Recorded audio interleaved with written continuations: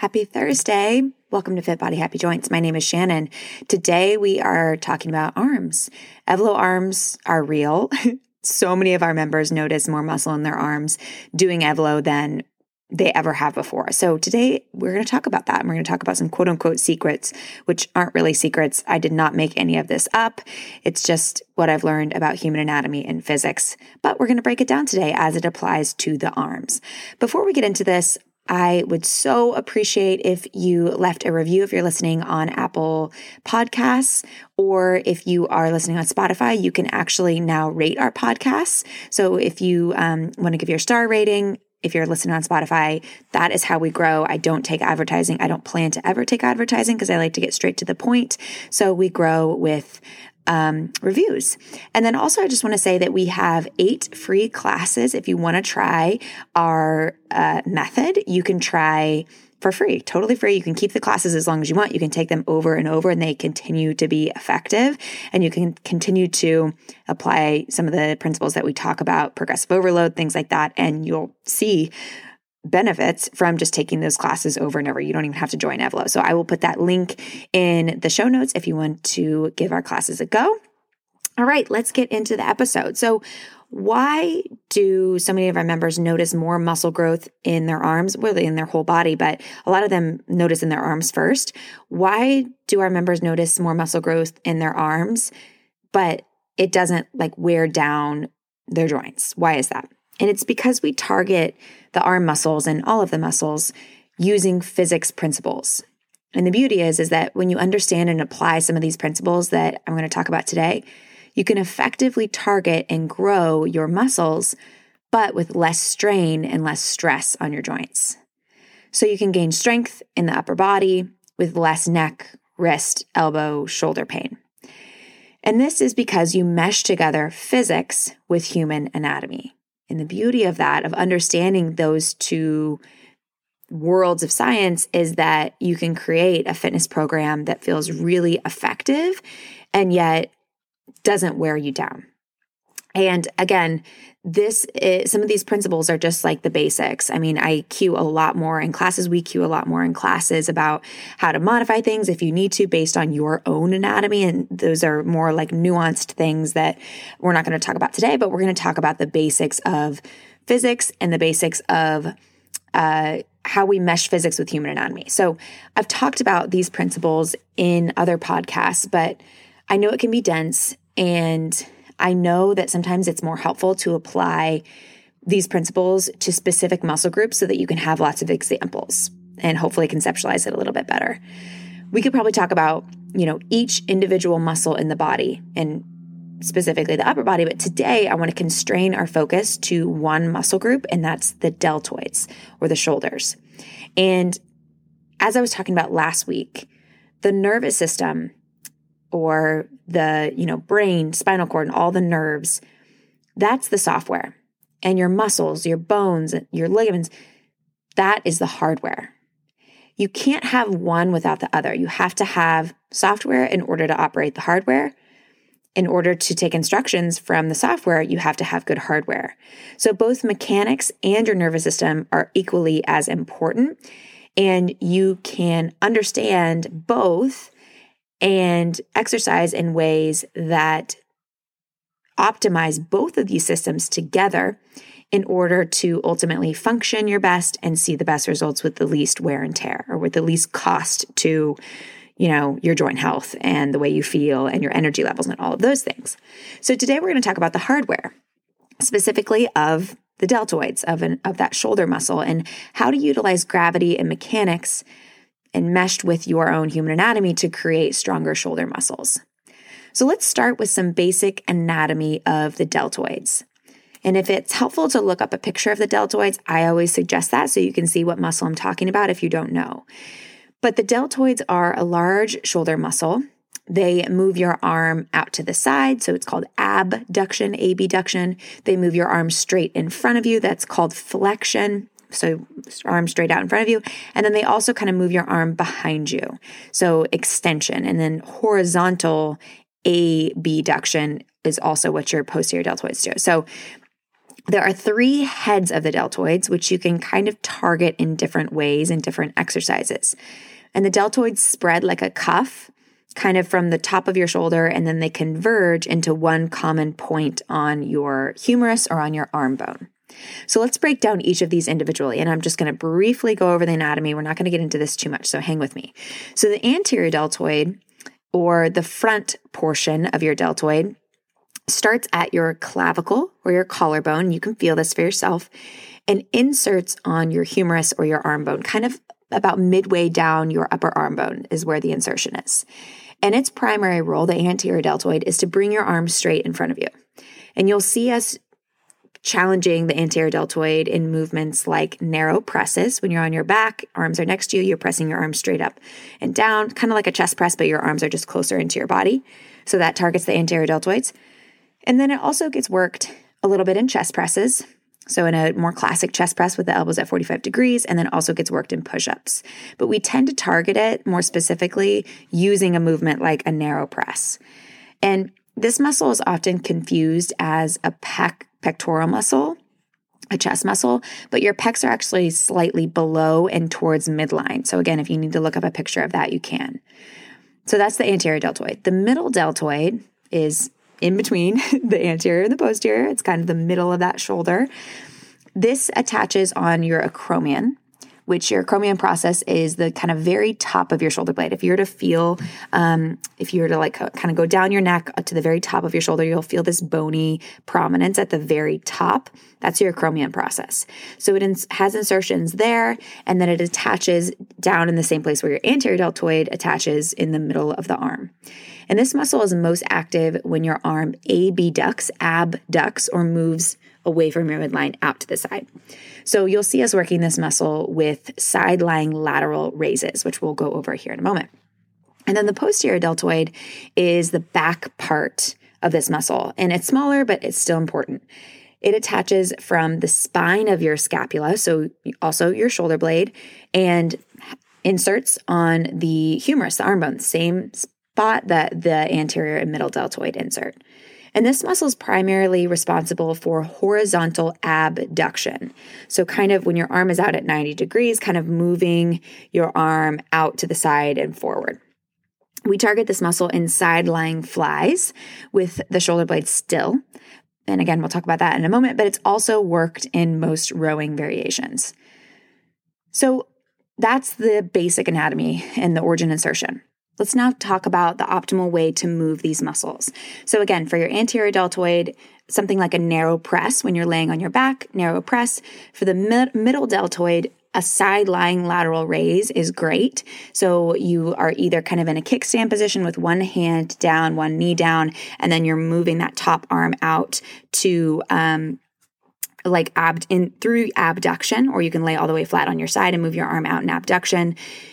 Use a really light weight if you're doing this. And then posterior deltoids is those kind of side-lying flies. And again, I do these a lot on my Instagram. So if you're not an Evlo member and you don't know what I'm talking about and you need a visual, you can go on my Instagram and usually you can find some examples of these exercises and kind of get a visual, because I know they're a little different than what we would do traditionally.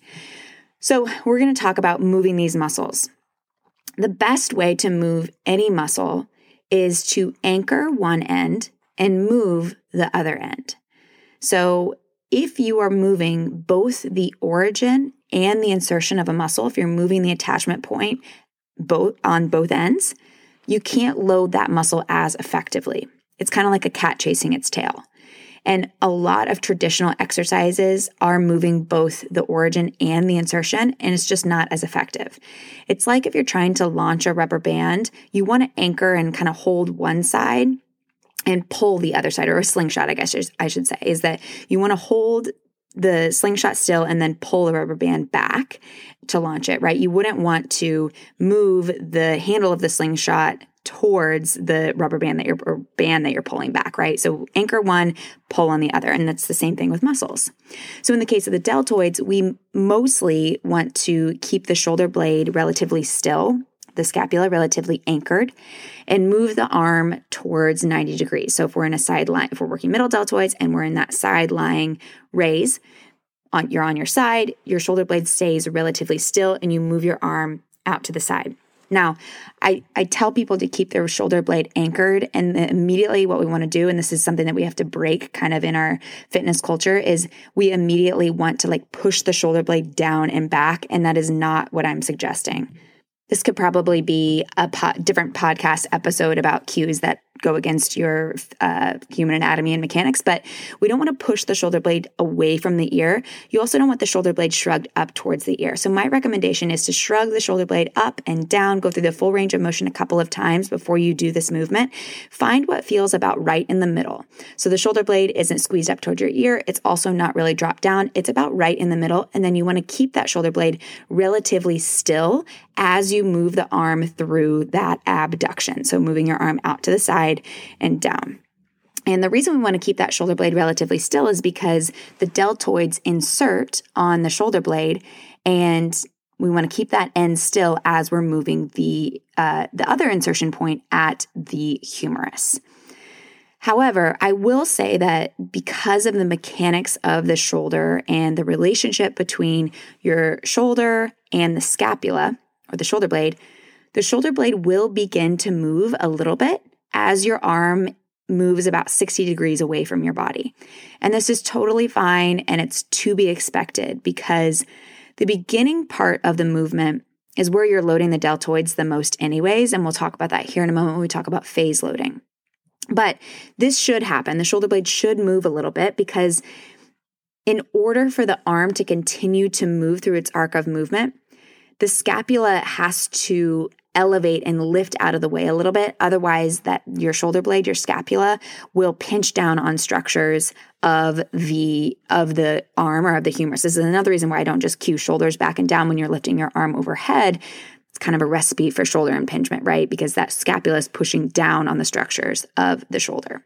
So my point is that you can't keep the shoulder blade completely still as you're doing this movement, but you want to keep it relatively still, at least until you get up to about 60 degrees of movement. And by the way, this is another reason why overhead presses aren't actually the most ideal exercise for loading the deltoids.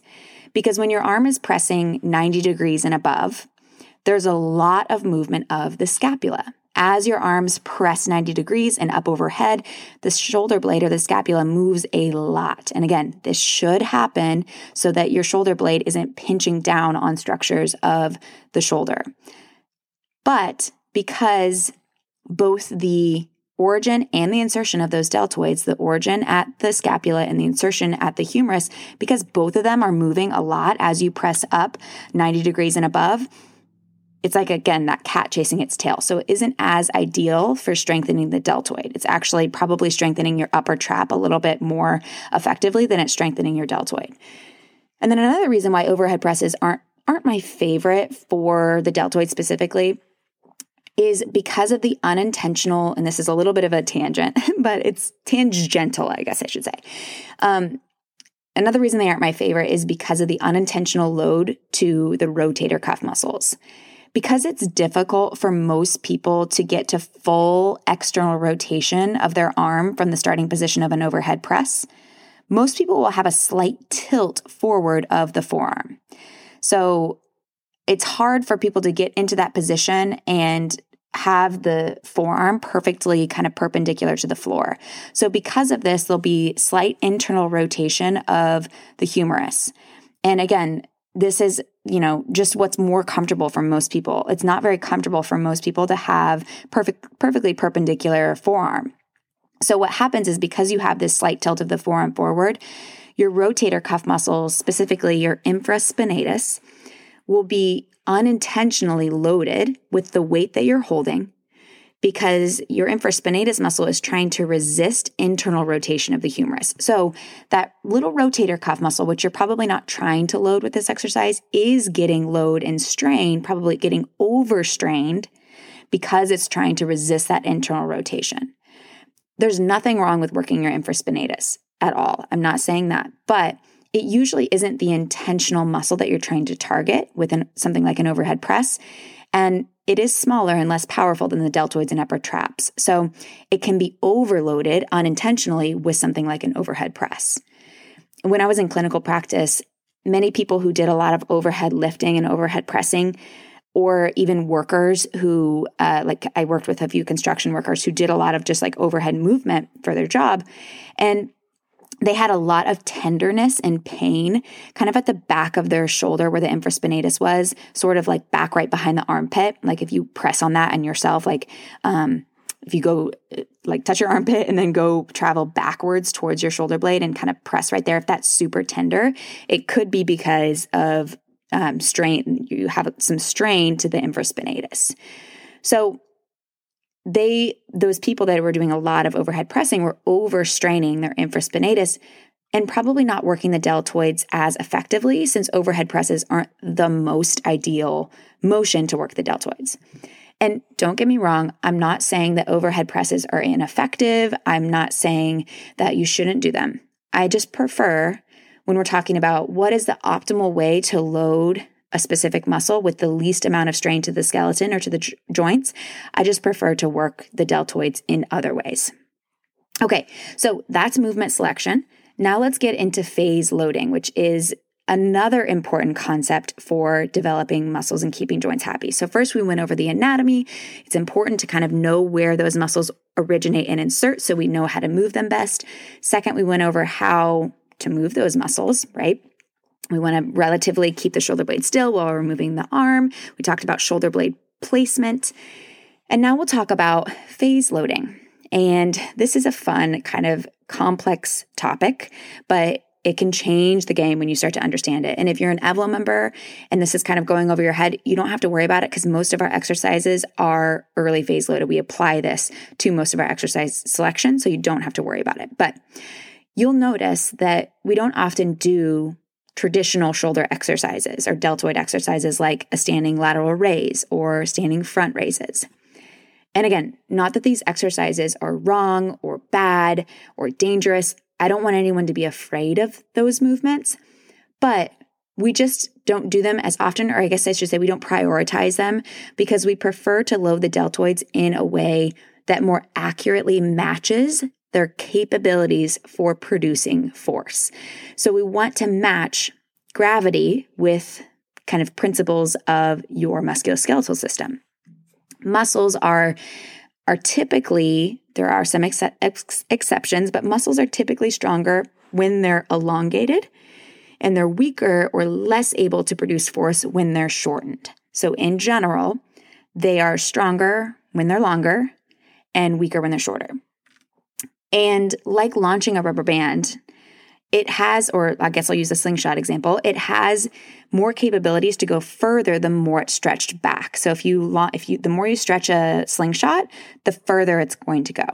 So knowing this principle, we can attempt to match our exercise selection so that gravity is creating the most force when muscles are longer and less force when the muscles are shorter or weaker.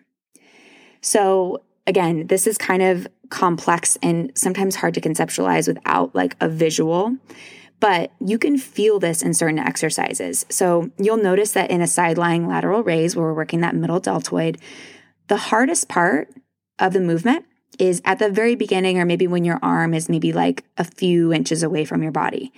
And you'll notice as your arm approaches 90 degrees, the movement gets easier. And this is because of phase loading. It's because of gravity.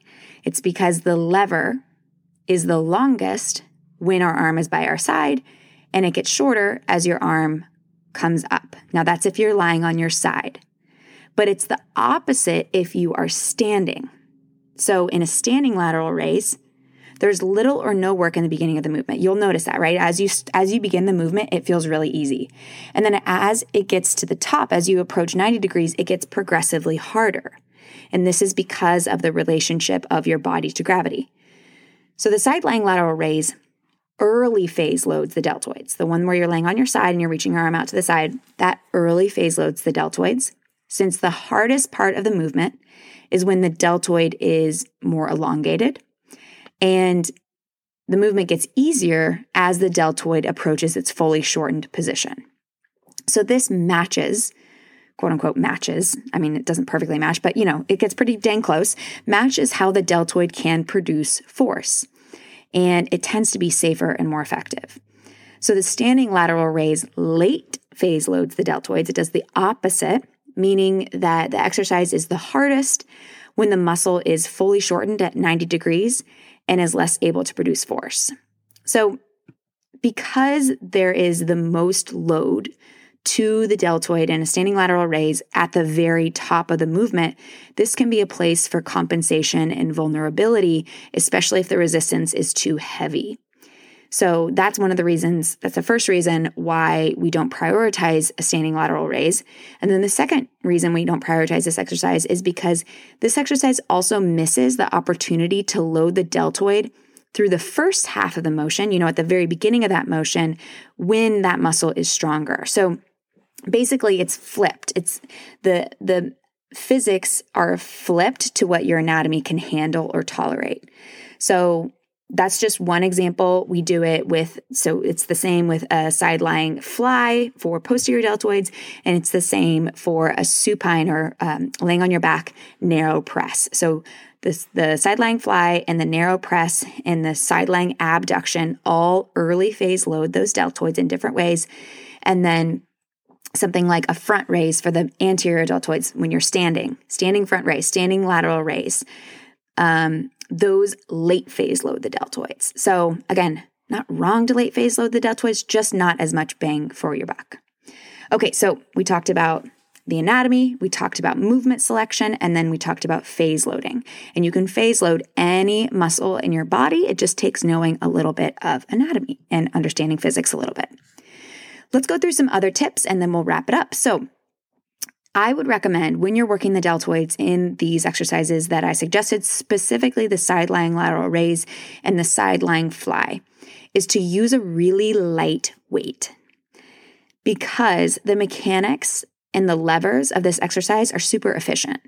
And the more efficient your levers get, the less resistance you have to use. People think that using more resistance is always better or always more optimal. That's not necessarily true.